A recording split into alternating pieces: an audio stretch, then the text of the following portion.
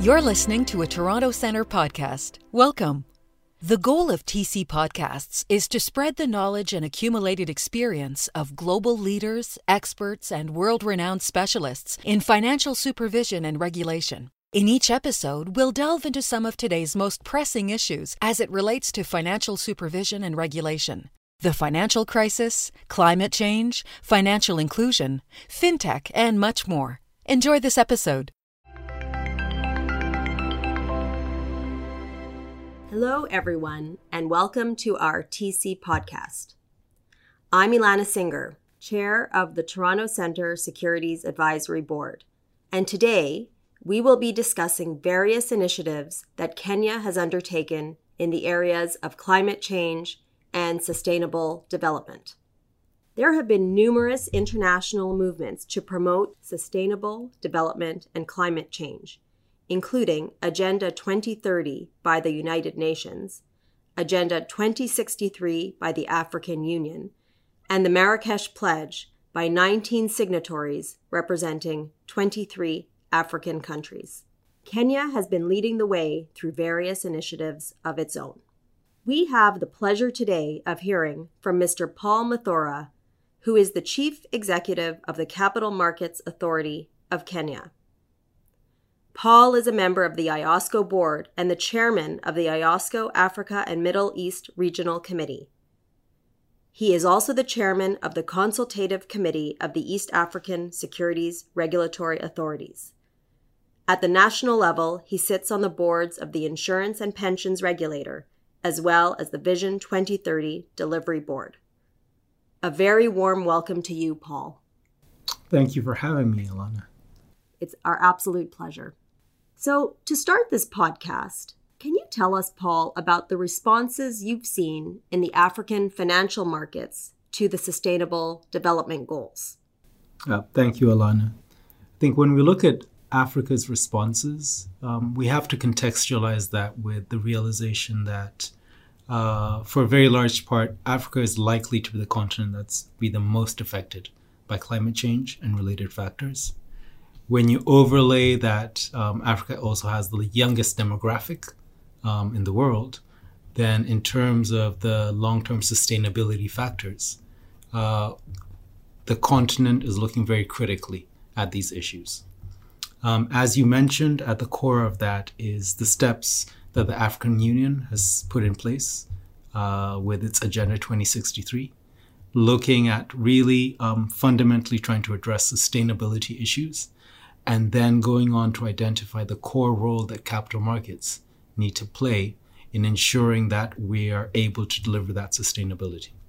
As you also mentioned, following the COP22 Conference of Parties in November 2016, Kenya was very pleased to be one of the first signatories to what is known as the Marrakesh Pledge, which sets down really the ambition for the securities regulators as well as securities exchanges on the continent to work towards building a conducive environment for green finance and ultimately to identify mechanisms to promote the use of capital markets financing to support sustainability overall. Thank you, Paul. What you've said about Africa being the most affected region of the world and also what you have described in terms of the demographic being the youngest is, I'm sure, both an interesting and not necessarily new, but valuable fact for our listeners. And so moving on to how these responses have aligned with the recent growth in green finance, can you comment on that, Paul?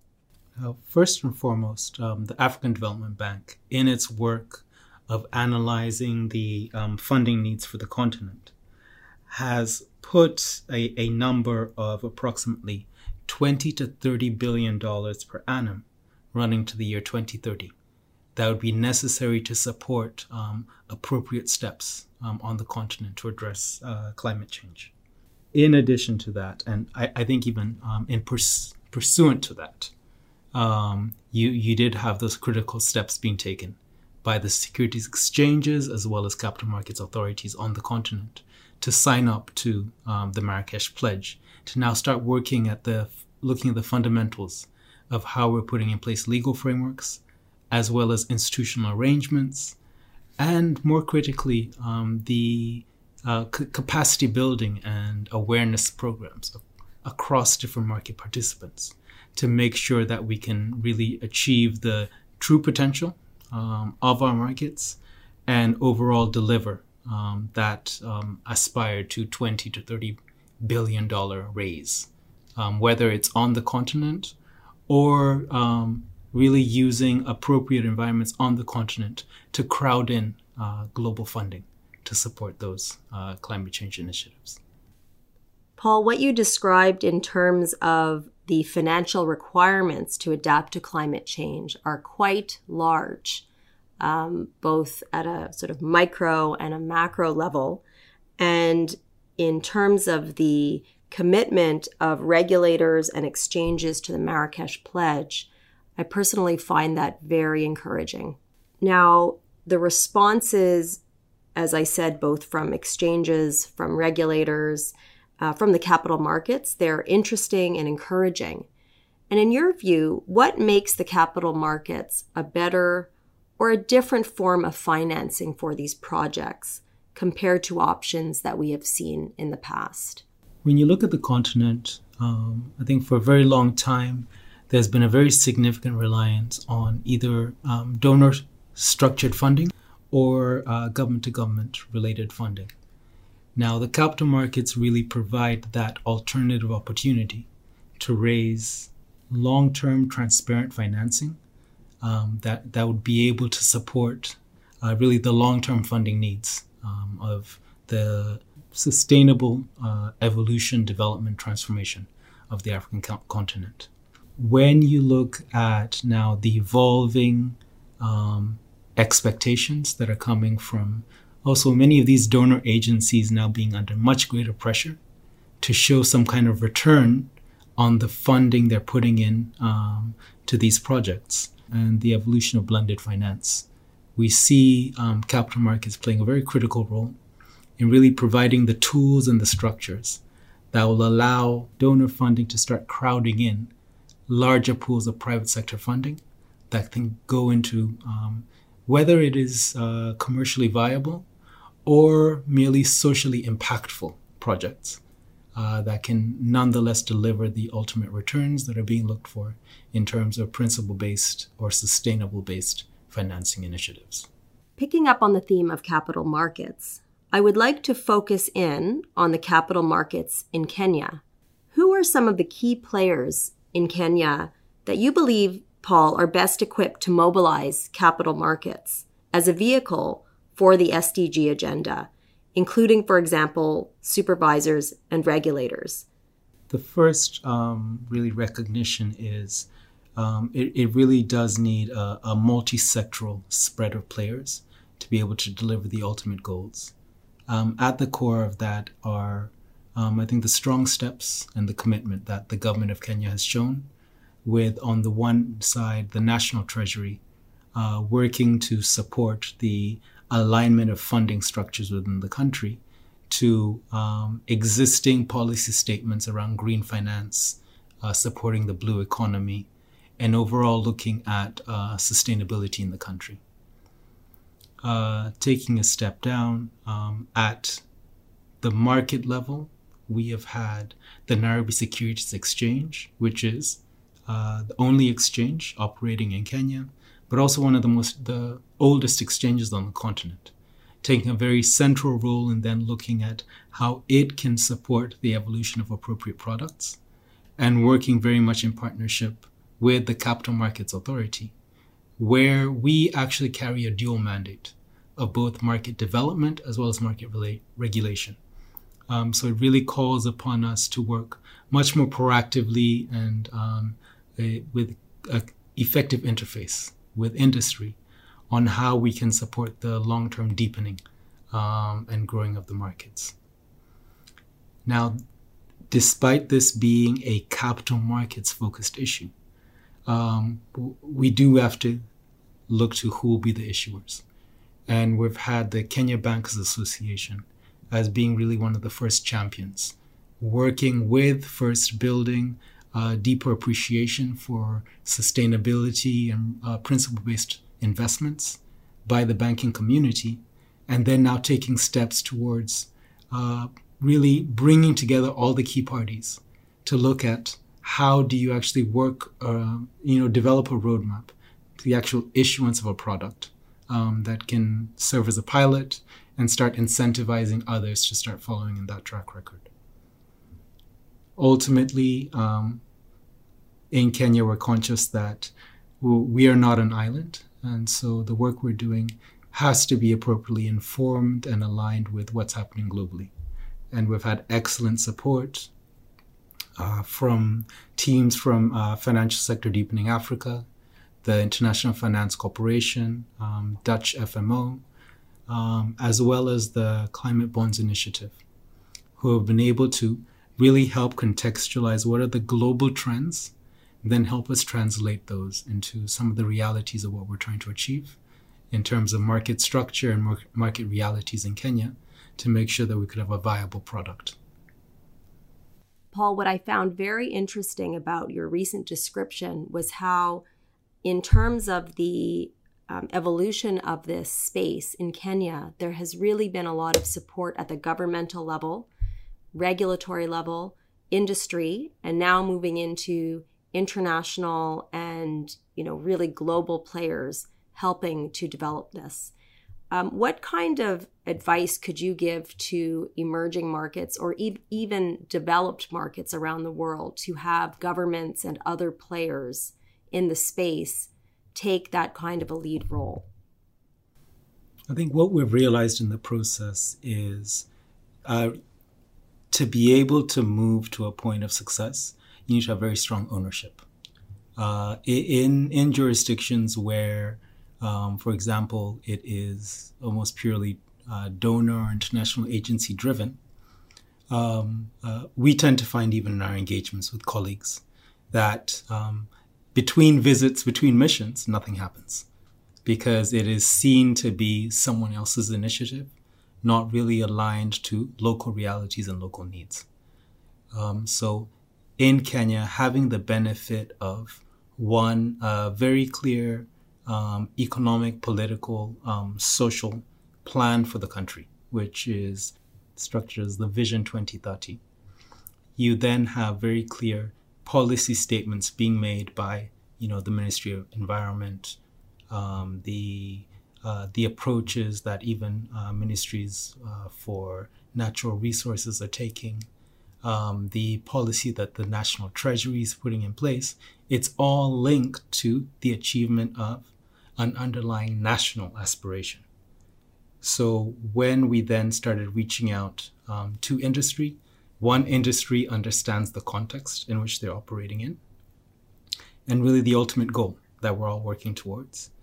And then in partnering with development partners, the context of the national ambition is really the key driver in the kind of advice and the kind of direction that's being given.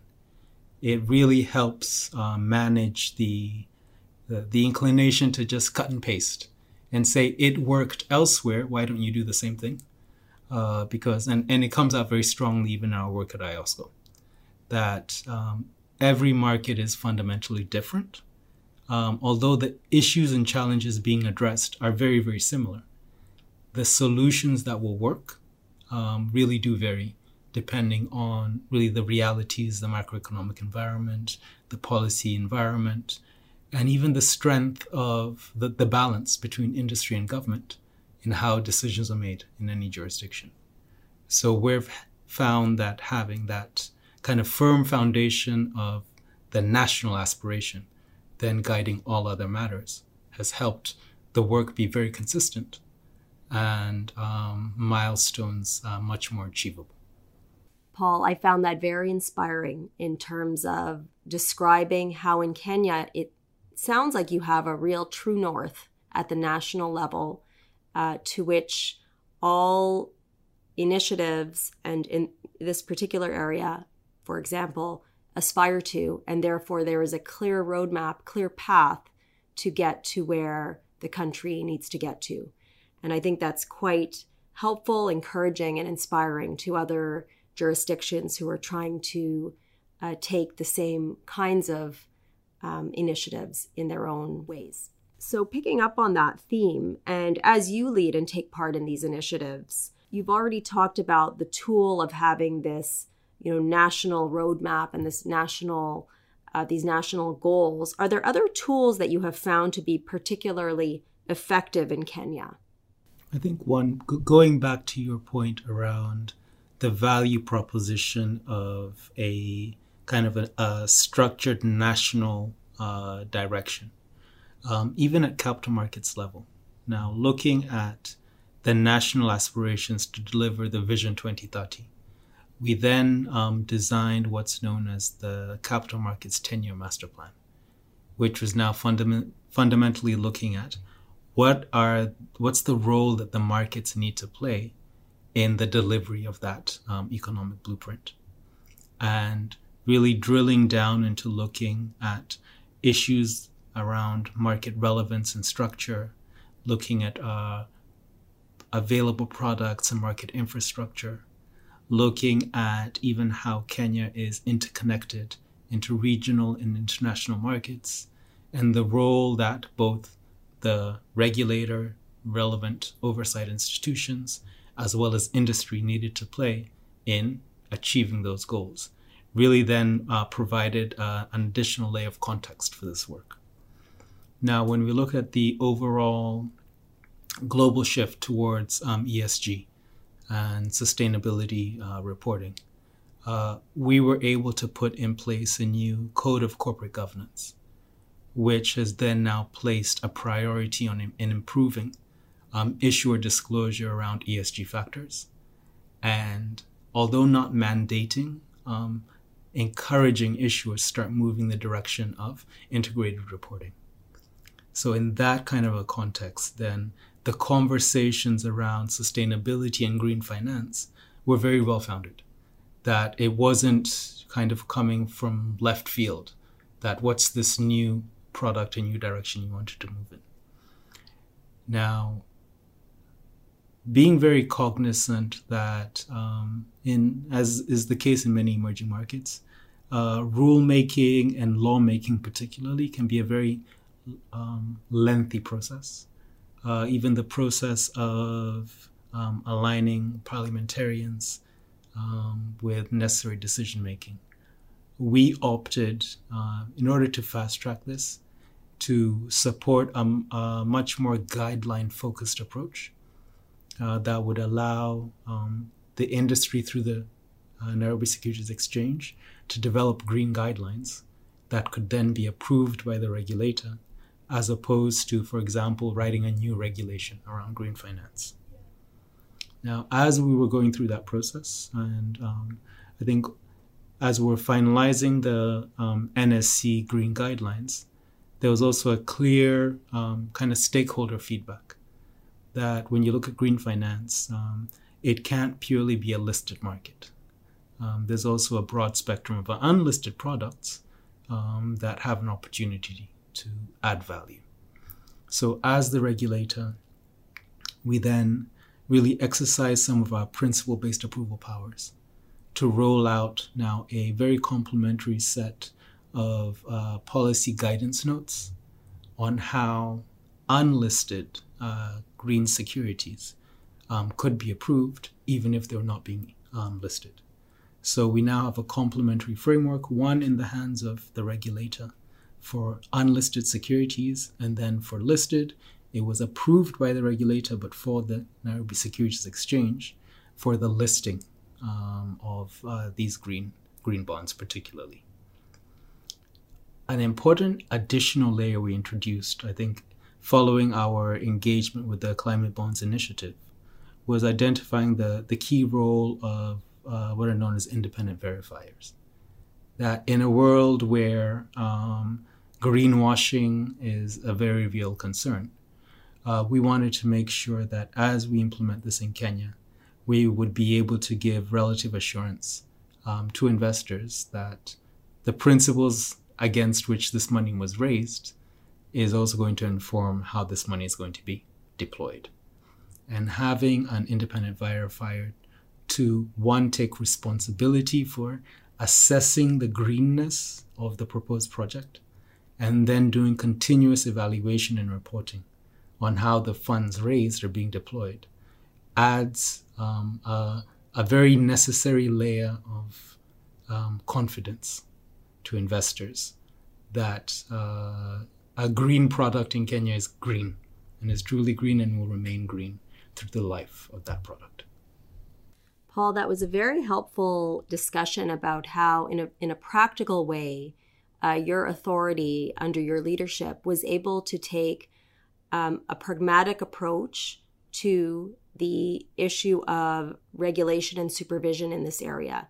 In other words, not necessarily needing to put requirements in place, but having guidelines that the exchange then had approved by you in the listed area, and then in the unlisted area to put what I believe are guidelines in place, or guidelines that your authority would have created.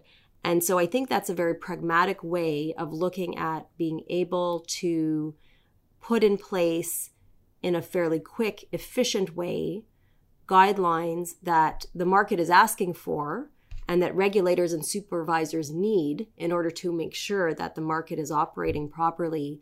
But that otherwise, in another way, as you said, sometimes lawmaking, statutes, et cetera, that could take a much longer time. And so I think both I and our listeners certainly applaud that great pragmatism that was employed in this instance.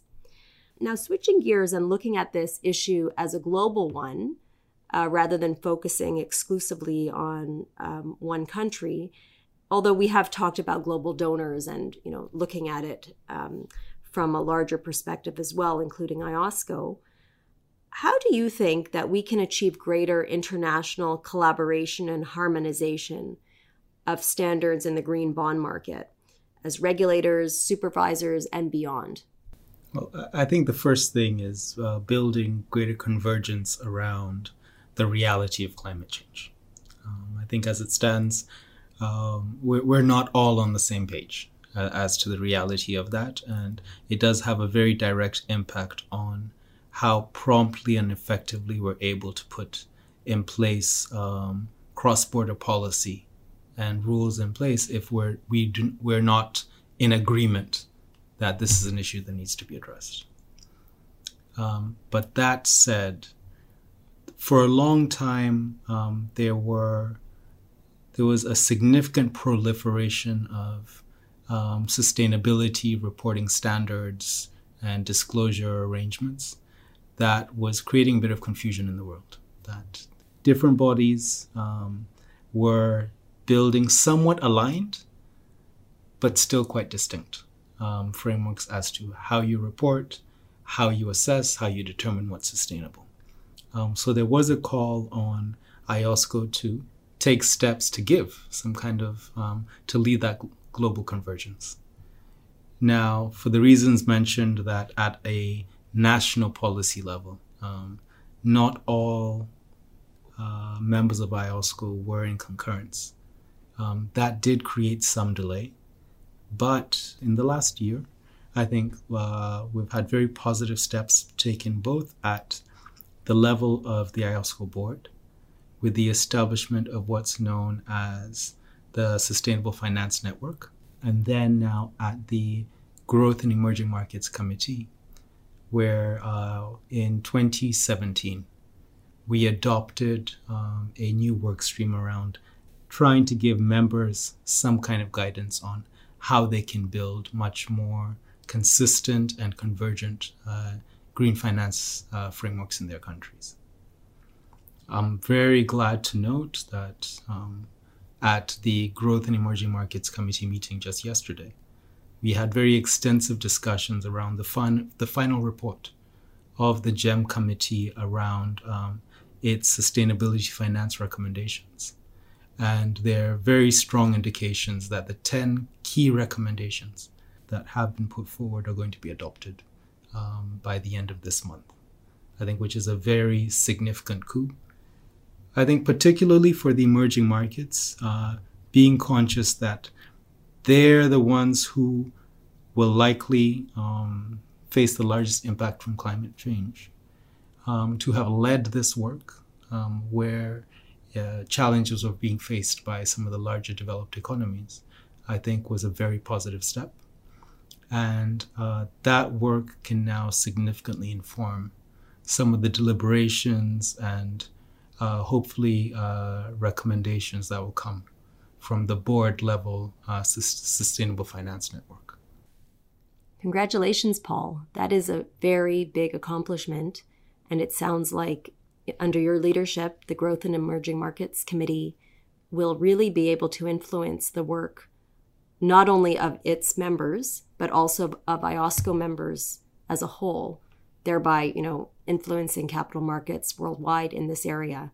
And I really applaud you and your leadership and your vision on this, because having been involved in IOSCO work in the past, I know it is no small feat to come to a resolution on recommendations. And this is an area that is, as you said earlier, not one where everyone is starting at the same place. So to come to an agreement with concrete recommendations is really laudable. Congratulations. And so the timing of this podcast could not be any better.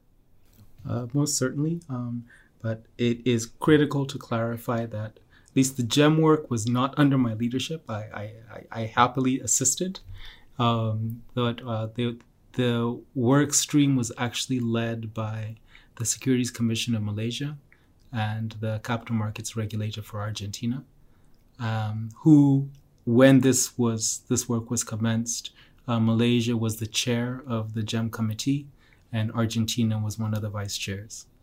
I think the work that they've been able to drive, and I think there was a working group that was engaging in this process, and particularly from the African continent, we saw excellent contribution from Morocco, who really have been, were not only the convening body for the signing of the Marrakesh Pledge, but then followed up on that by, I think, being one of the global leaders even in terms of solar financing, and very working with their government to accelerate the number of green issuances they've had in their market. Have really helped us as a jurisdiction have some kind of a benchmark to work with, understanding some of the continental realities, how you can translate that into solutions. I think we've also seen very positive strides, for example, by Nigeria, who put out the first verified sovereign green bond in the world. And once again, really setting down a clear indicator as to what's possible when you have clear policy direction and government support for the execution of these initiatives. But ultimately, we'll need to keep working and building a track record for the deepening of these markets. From the investor side, when you look at the recent McKinsey survey at the beginning of 2019, they confirmed that currently 25% of global assets under management are looking for sustainable or principle-based investments. So there's definitely very large pools of capital looking to be deployed. So the challenge now is the ability of different jurisdictions to create the supply to meet that growing demand. Paul, this is all very positive and encouraging to hear. One thing that I think our listeners would be interested in is what you think is the number of greatest obstacles facing the green bond market and green finance for both Kenya and on the international stage.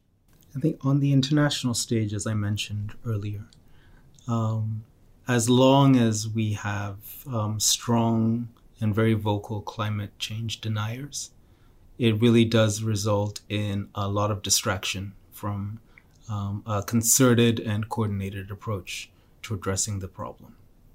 But at the same time, when you look at just how passionate climate change believers are, we seem to generate new standards by the day.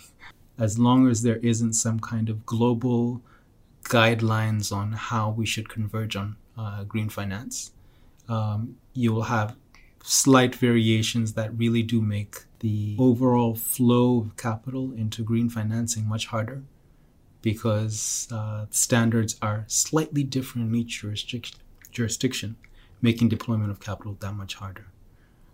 So if we're able to start taking steps towards setting down guidelines on convergence, that will overcome, I think, one of the most significant barriers. And I genuinely believe that the work that the IOSCO GEM committee is about to publish is really the first step in that critical direction. Picking up on the theme of how regulators and supervisors can really help in this space, for example, what you had described with respect to the GEM committee, can you describe additional ways that regulators and supervisors can encourage proper governance of green finance investments and initiatives? And how have you succeeded in this regard in Kenya? Not to drone on about the work that the Growth and Emerging Markets Committee has done, but that is actually the fundamental focus of the 10 recommendations that have been made, that are really trying to guide regulatory agencies into understanding what role they're to play and how they can create a conducive environment.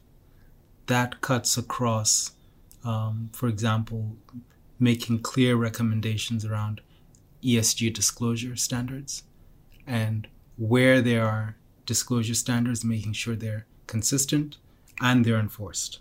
As you're working with industry and other stakeholders around building guidelines for your country, ensuring that you have appropriate engagement and benchmarking with existing standards, both at a regional and at a global level, so that we can work towards minimizing the differentiation of standards to allow for easier access and participation by investors who operate across borders.